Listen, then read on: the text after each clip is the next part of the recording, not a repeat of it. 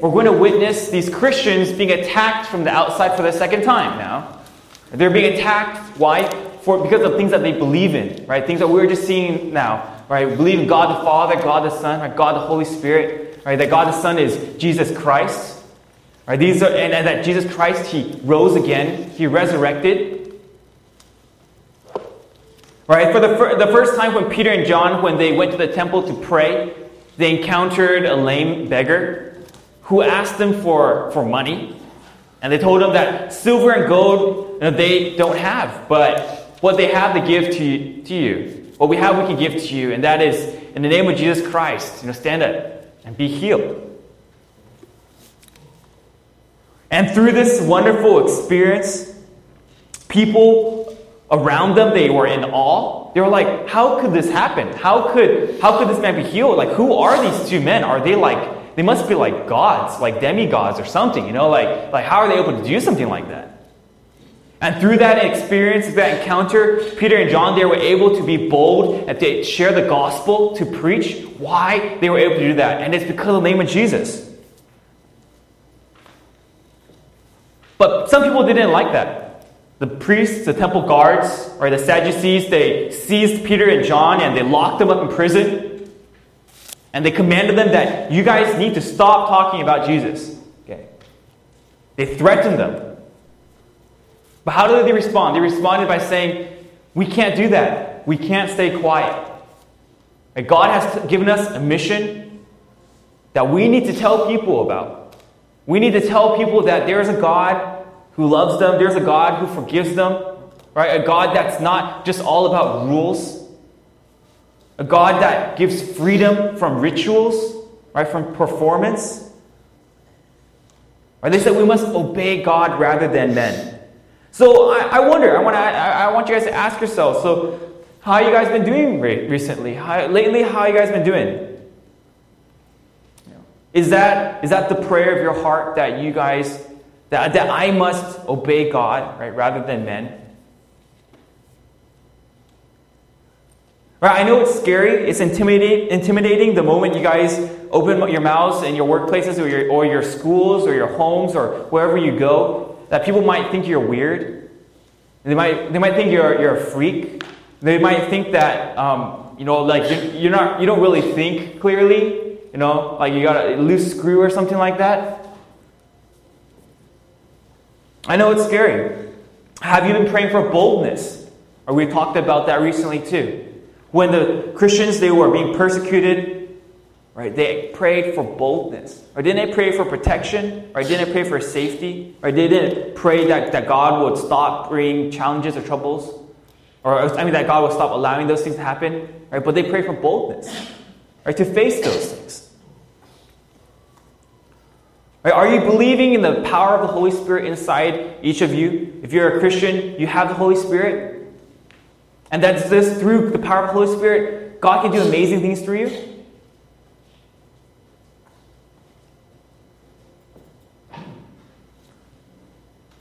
I want you guys to think about what makes you joyful in life. What brings you joy? What brings you joy? What gets you excited? Is it when good things happen to you? Is it when you receive a letter of acceptance to a college? Right? Is it when you land that job you want to land? Is it, or get that internship? Is it getting that promotion? Right? Maybe it's testing negative, right, for different illnesses that you're afraid about. Right? I'm pretty joyful today because later on tonight, a couple of young adults, we're going to go watch a movie, Captain Marvel. I really like Marvel movies, so yeah. So I'm pretty excited, right? That brings me joy. But joy was a common characteristic of this early church, as we're going to read about. But also, as we read, we realize that the circumstances that this church was in, that these people faced, it didn't lead itself to joy. It didn't seem to do that. Right? In fact, when we read this passage today, it seems to tell us a story that's quite bleak. Right? That would seem to strike fear in people. So turn to Acts chapter 5, verse 12. Verse 12, and we're going to go all the way to 42, so it is going to be a mouthful, but please do bear with me as we read through that. All right, verse 12, chapter 5, verse 12.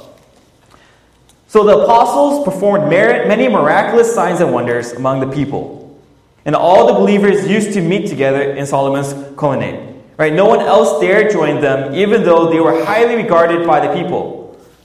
Nevertheless, more and more men and women believed in the Lord, and they were added to their number. Right, as a result, people brought the sick into the streets and laid them on beds and mats so that at least Peter's shadow might fall on some of them as he passed by. Right, crowds gathered also from the towns around Jerusalem, bringing their sick and those tormented by evil spirits, and all of them were healed. So the church was making an impact on the city of Jerusalem. Right, at this point, they were still located in Jerusalem. Right, this was the center. And God was being displayed right through these people. Signs and wonders were being done through them. Right, the people of the city of Jerusalem, they saw these groups of Christians and they're like, wow, they're different. Right, something's different about them. Something amazing is happening inside of them. What is that? What is that? And we also realize that these Christians, they didn't meet in hiding. Right? They prayed for boldness and they stepped out into their everyday lives. Right? They weren't just Sunday Christians. They didn't just practice their faith in private. Right? So if you were, let's say, if you were a stonemason, or if you were a baker, or if you're a teacher, or a fisherman, right? You were out there. Whatever occupation or position or place in society you had or you took, or you made a decision to let people know about Jesus. So maybe for you, it's interacting through clients, right? Maybe customers, maybe students in your classrooms, right? All these different ways you can let people know. So recently, like maybe some of you guys know, my girlfriend, she totaled her car recently, and we've been visiting various car dealerships. And we went to this Mazda dealership, and there was this guy, this car salesman. We got talking.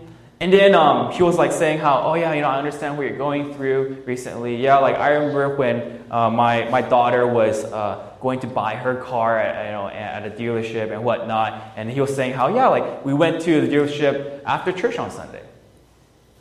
And I thought that was a really interesting piece of information, right? Because it wasn't necessary for him to say after church on Sunday, right? He could have just said, yeah, my daughter, we recently went to purchase a car at a dealership.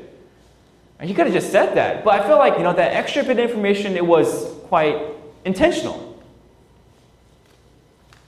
Right? And suddenly, I had this piece of information and I could do something with it, or I could choose to do something with it. So, I was a Christian, my girlfriend's a Christian, so we would say, oh yeah, we also go to church. Which church do you go to? Oh, you go to like a Filipino church. Oh, that's really cool. Where's it located? And then we would share some information, right?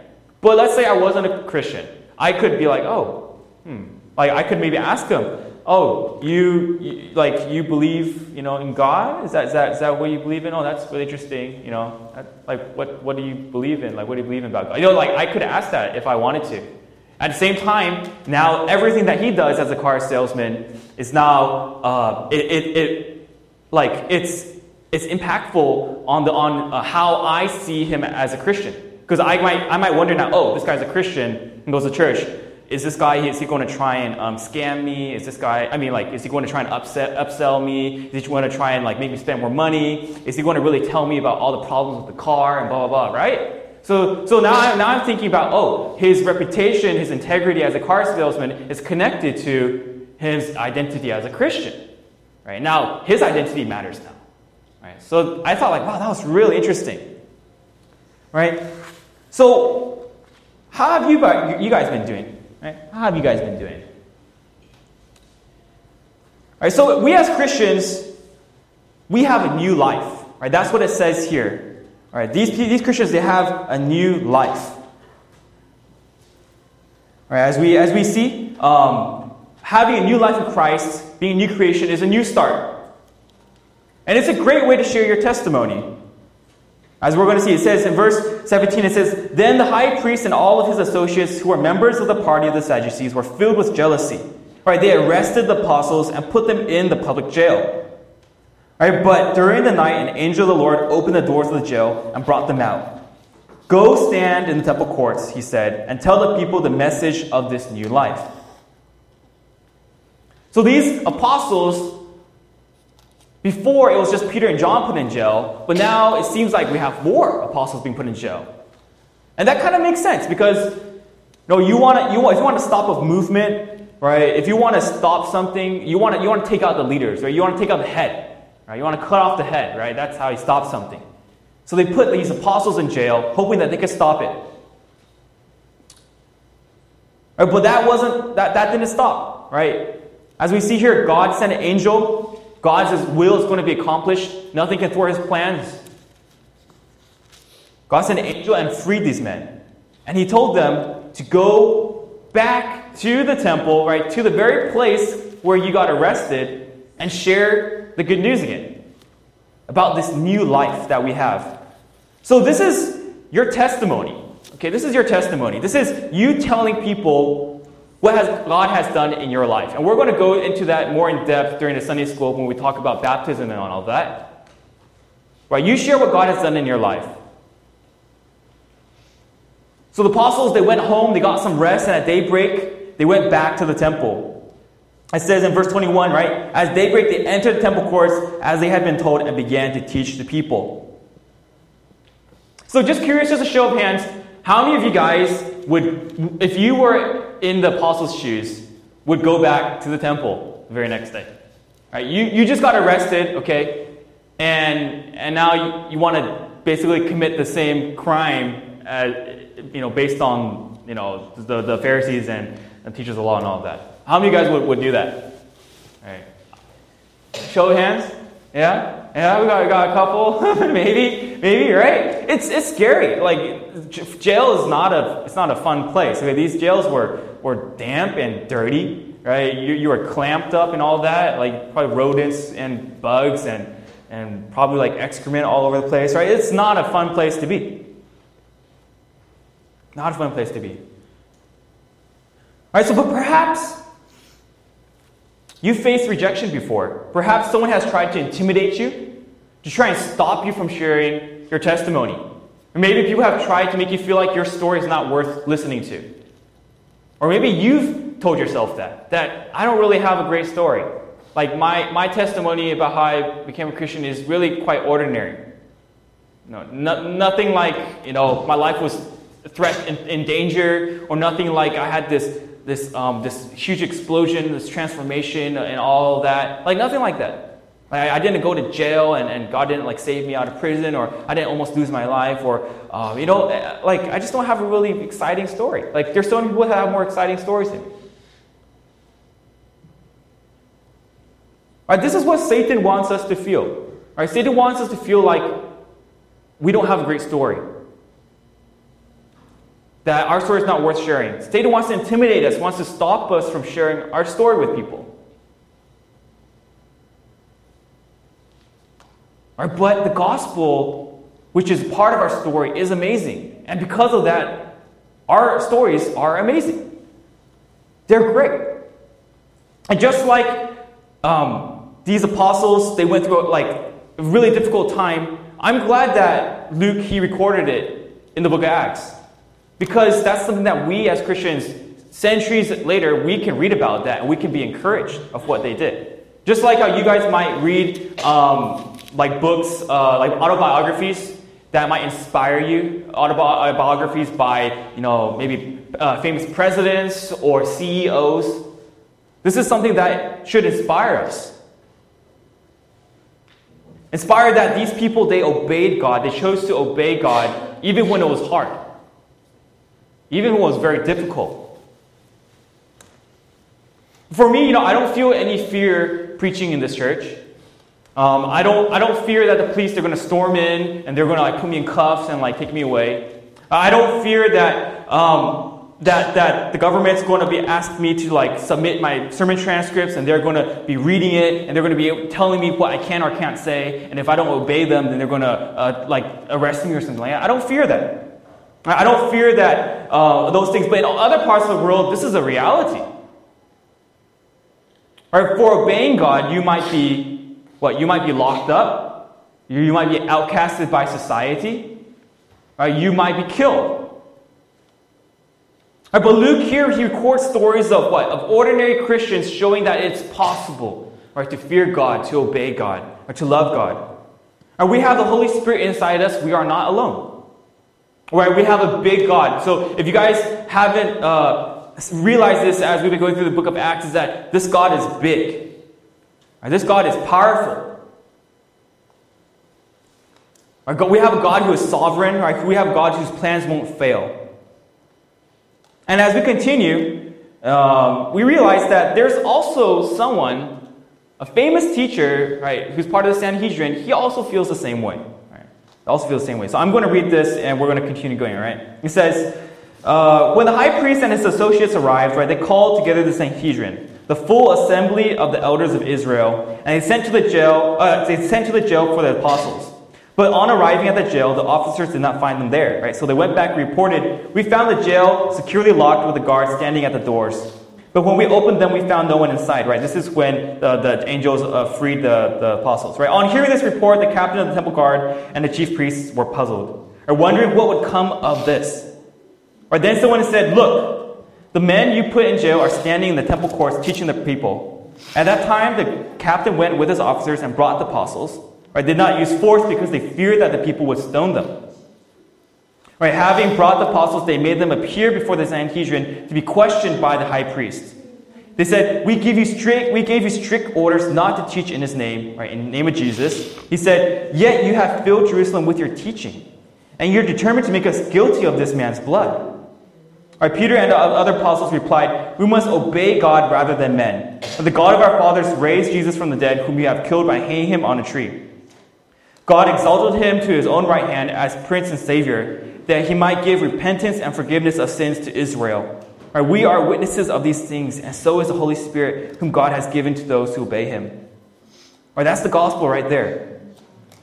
Right, God sent Jesus. Jesus died. He rose again. He can forgive, right, if we repent.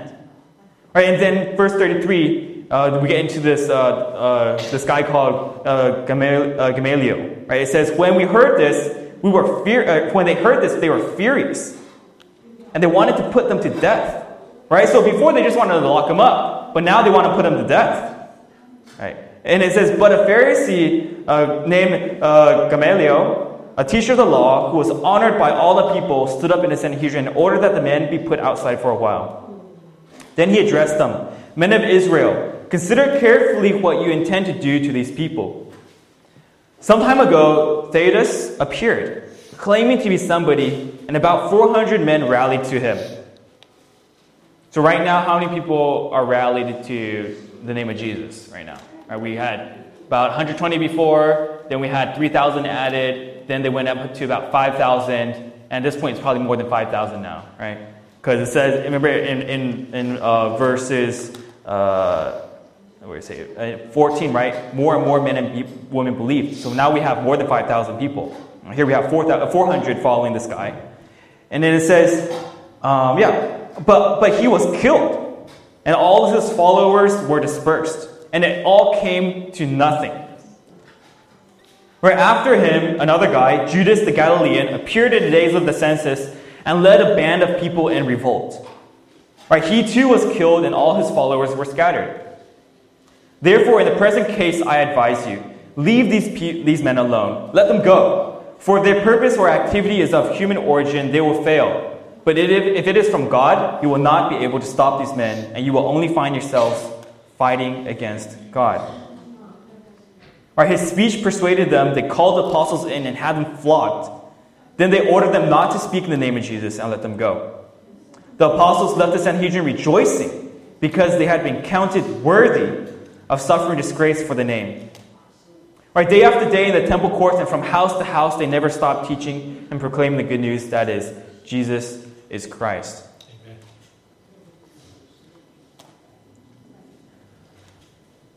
So Gamaliel, he was a famous teacher. He was actually he was the leader of two popular views of interpreting the commandments of the Bible. And he came to the realization, he knew that if God is behind the Christians, then it's going to be futile to fight against them. Because if you fight against them and God's behind them, you're fighting against God, and there's no way you can win.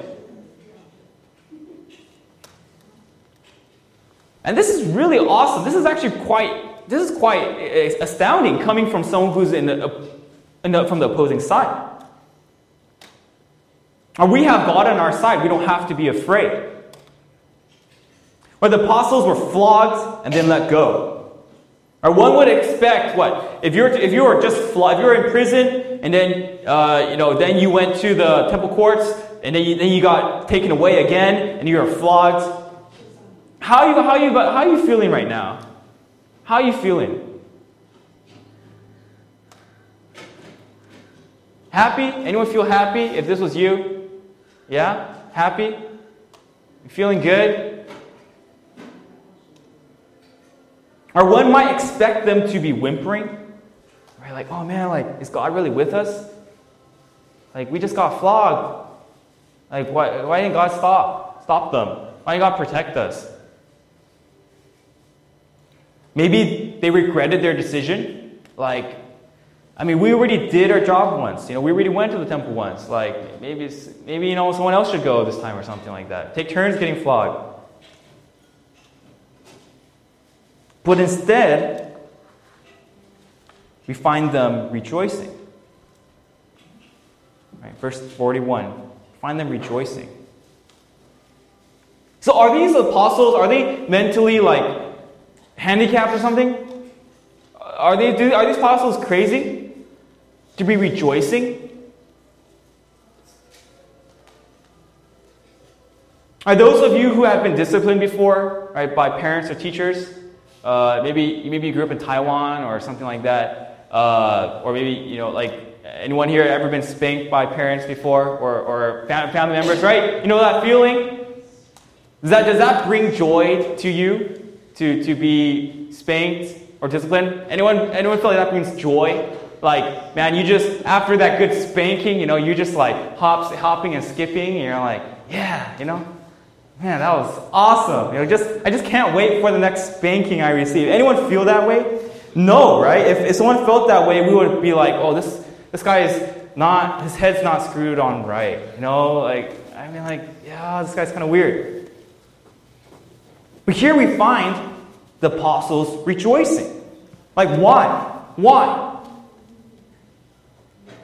And then here's that great word, because. Right, because. And this word tells us the reason that comes next. It says, because they were counted worthy of suffering disgrace for the name. Counted worthy of suffering disgrace. Right, these Christians, they saw persecution as something completely different. Right, they didn't see persecution as something to be avoided or to be afraid of. Rather, they saw it as a measurement of some kind. Right, to be persecuted, it meant that you are making an impact. Okay, so if you want to measure how you're making an impact, this is a good way. Okay, are you being persecuted? All right, it makes sense because it makes sense because you're not going to be persecuted for something, or people are not going to tell you to stop if you're not doing something, right? Does that make sense? If you're not troubling people, or if you're not annoying people aren't going to be like, oh, you're annoying me. They're not going to tell you to stop.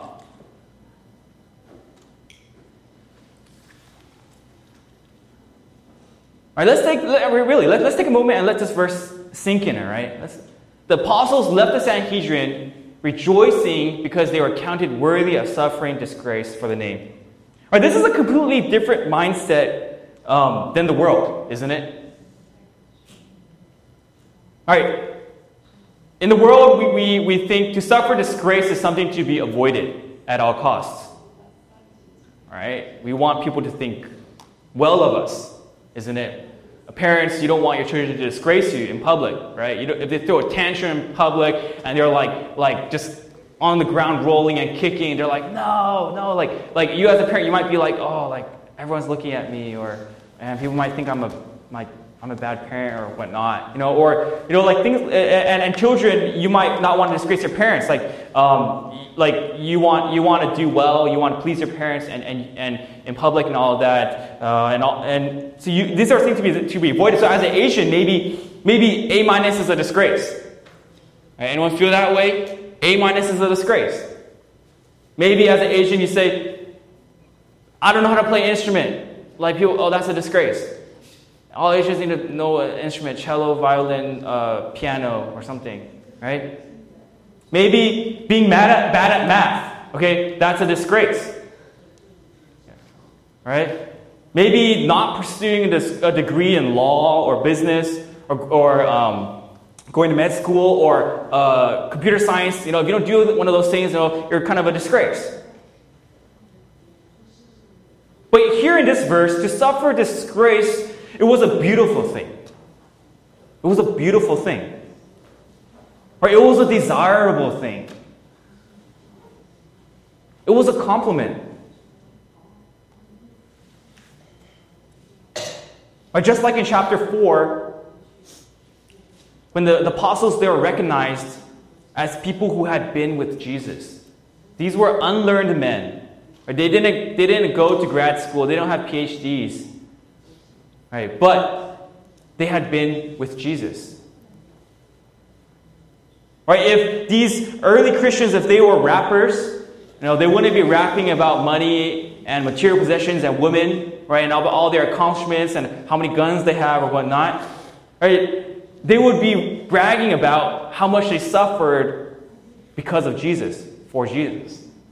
And it's not saying that we should go out there and now drop an album and talk about how I'm suffering for Jesus and all that. But, if they would probably be like, yeah, man, I got flogged 100 times. How many times you get flogged? Or, man, I've been put in jail twice. How many times you been in jail? And I earned my stripes or something. This is what they might have been like. But these apostles, they were willing to suffer because once they were lost. Right, before they met Christ, they were in a broken relationship with God. Or they were going to hell before they met God. Right, but the God of the universe who loved us, right, humbled himself and came to earth to be born as a baby, who experienced hunger and pain and temptation. He gave up his privileges. He gave up his rights. I recently heard a pastor speak. He says that, Jesus was the most privileged person. Okay? He was the most privileged person. He was human and God. But he gave it up for us. And what ended up happening to him? He ended up being killed by the people he came to save. And isn't that the ultimate slap to the face? Or you want to do something good to someone and they took it for granted, or they were like they didn't appreciate it, and in fact they just threw it back in your face. Right? And this God, he rose again. Right? He was killed and he rose again on the third day. Right? With power over sin and death. But Jesus saves.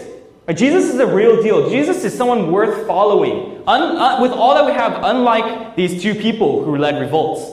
These two people, they led revolts against the Roman government. And because of their influence, people flocked to them. Right? We see several hundreds people followed them. But in the end, they were killed and their followers dispersed. But how is it that Jesus, he was killed, but he has more followers than ever? Right? Because Jesus is the real deal. We all worship something. We all worship someone. Or we all put value or worth onto something or someone. Right? Is it comfort? Is it money? Is it acceptance of people? I'm telling you, those things don't really matter in the end. Or we could place our security in physical possessions and material possessions, but in the end they will all fade away. Right? That's why we have insurance, right? Right? Money depreciates. Value goes down over time. It comes and it goes, right? Accidents happen. disasters, right? Health deteriorates. Acceptance by people, it changes so fast. Right? Just think about, I was watching the news about, the Lakers and LeBron James and how is he the GOAT or is he past his prime or something like that, and he's on a decline. And people were saying how, man, if the Lakers, if he does a good job, then, suddenly he's the GOAT again. And if he does bad, then people are saying, oh, he should retire. Right? The media it changes all the time. Right? All right, but there is a God who doesn't look at your GPA. There's a God up there who doesn't look at your salary or your achievements or your performance. Right? He's willing to love you despite your flaws, despite your shortcomings, despite your sin and your filthiness, our filthiness. And as followers of Jesus, God never promised us a life without suffering. God never promised us a life without pain. God never said that everything would be easy. But God did promise us that He'll be with us every step of the way. And before Jesus ascended into heaven, He gave this command to His disciples. In Matthew 28, right, it's the famous Great Commission passage. In verse 18 it says, and Jesus said to them, right, He said, all authority in heaven and on earth have been given to me. Right, this is the person who is with us. Someone who has all authority on heaven and on earth. This is huge. Right? We're not alone here. And what does it say? He says, go therefore and make disciples of all nations. Not just in Jerusalem and Israel, but of all nations. As we see, the name of this name of Jesus, this gospel had spread to surrounding cities around Jerusalem, and they were bringing their sick to be healed. Right? It's spreading now. Go make disciples, baptizing them in the name of the Father and the Son and the Holy Spirit. That's what we want to do on April 21st. That's why we have the baptism info session today. Because we want people to be baptized. We want people to follow Jesus. And at the same time, the disciples were commanded to teach these new converts and to observe all that Jesus has commanded. And behold, I am with you always to the end of the age. Right? Jesus is with us all the way. So for Christians, I wonder, maybe you need to rededicate. Rededicate your life. Say, I haven't been following Jesus all that much. Or I haven't been thinking about it all too much. Maybe you want to say to God, I want to live for you. God, I want to be counted worthy, right, to suffer disgrace for your name's sake. Maybe that's you. Or for those of you who haven't placed your trust in Jesus, maybe today is the day. Or today is a great day. You say, God, I want you to be with me. God, you're, what you did for me is amazing. And I know that I'm not worthy, but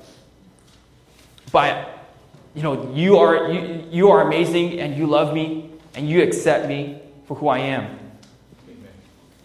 Maybe that's you. I encourage you can pray your heart to the Lord right now. All right, come and go and talk to God. Just lay things out. And then maybe talk with a friend. Maybe talk with a parent or something like that about your decision. Let the church know so we can celebrate that together. All right, that's what we want to do. We want to celebrate together. As we're going to talk later on the info session, we want to celebrate together as a church these decisions, these very important decisions. Maybe it's just a rededication too. That's great. That's great. Right? Heaven rejoices in those decisions. So would you close your eyes and bow your heads with me as I pray? Heavenly Father, thank you for this gospel, this great message that we can carry. Or we know that we are broken vessels, or we are like pots of clay. We're so unworthy to carry this great message to the world. But we ask that you would give us boldness, that you would give us courage to share. Or would you first do a work in our hearts that we recognize that this is a message that people need to hear? Lord, we thank you for what you have done. You are great, you are an awesome, you are a mighty God. Thank you for inviting us on this mission to move, right? A movement where a bunch of people gather together with the same mindset, with being on the same page, right? Moving towards a goal, or to see the world be changed, to be impacted by your people. Or help us to see suffering for your name as something joyful. Lord, would you help us to go through those sufferings with joy? Lord, would you bring people into our lives, family, church members, Lord, that we can be able to support one another through those times, knowing that we're not alone. Thank you, Lord, for being with us all the time. And pray all this in the precious name of Jesus. Amen. Amen. And we're going to transition into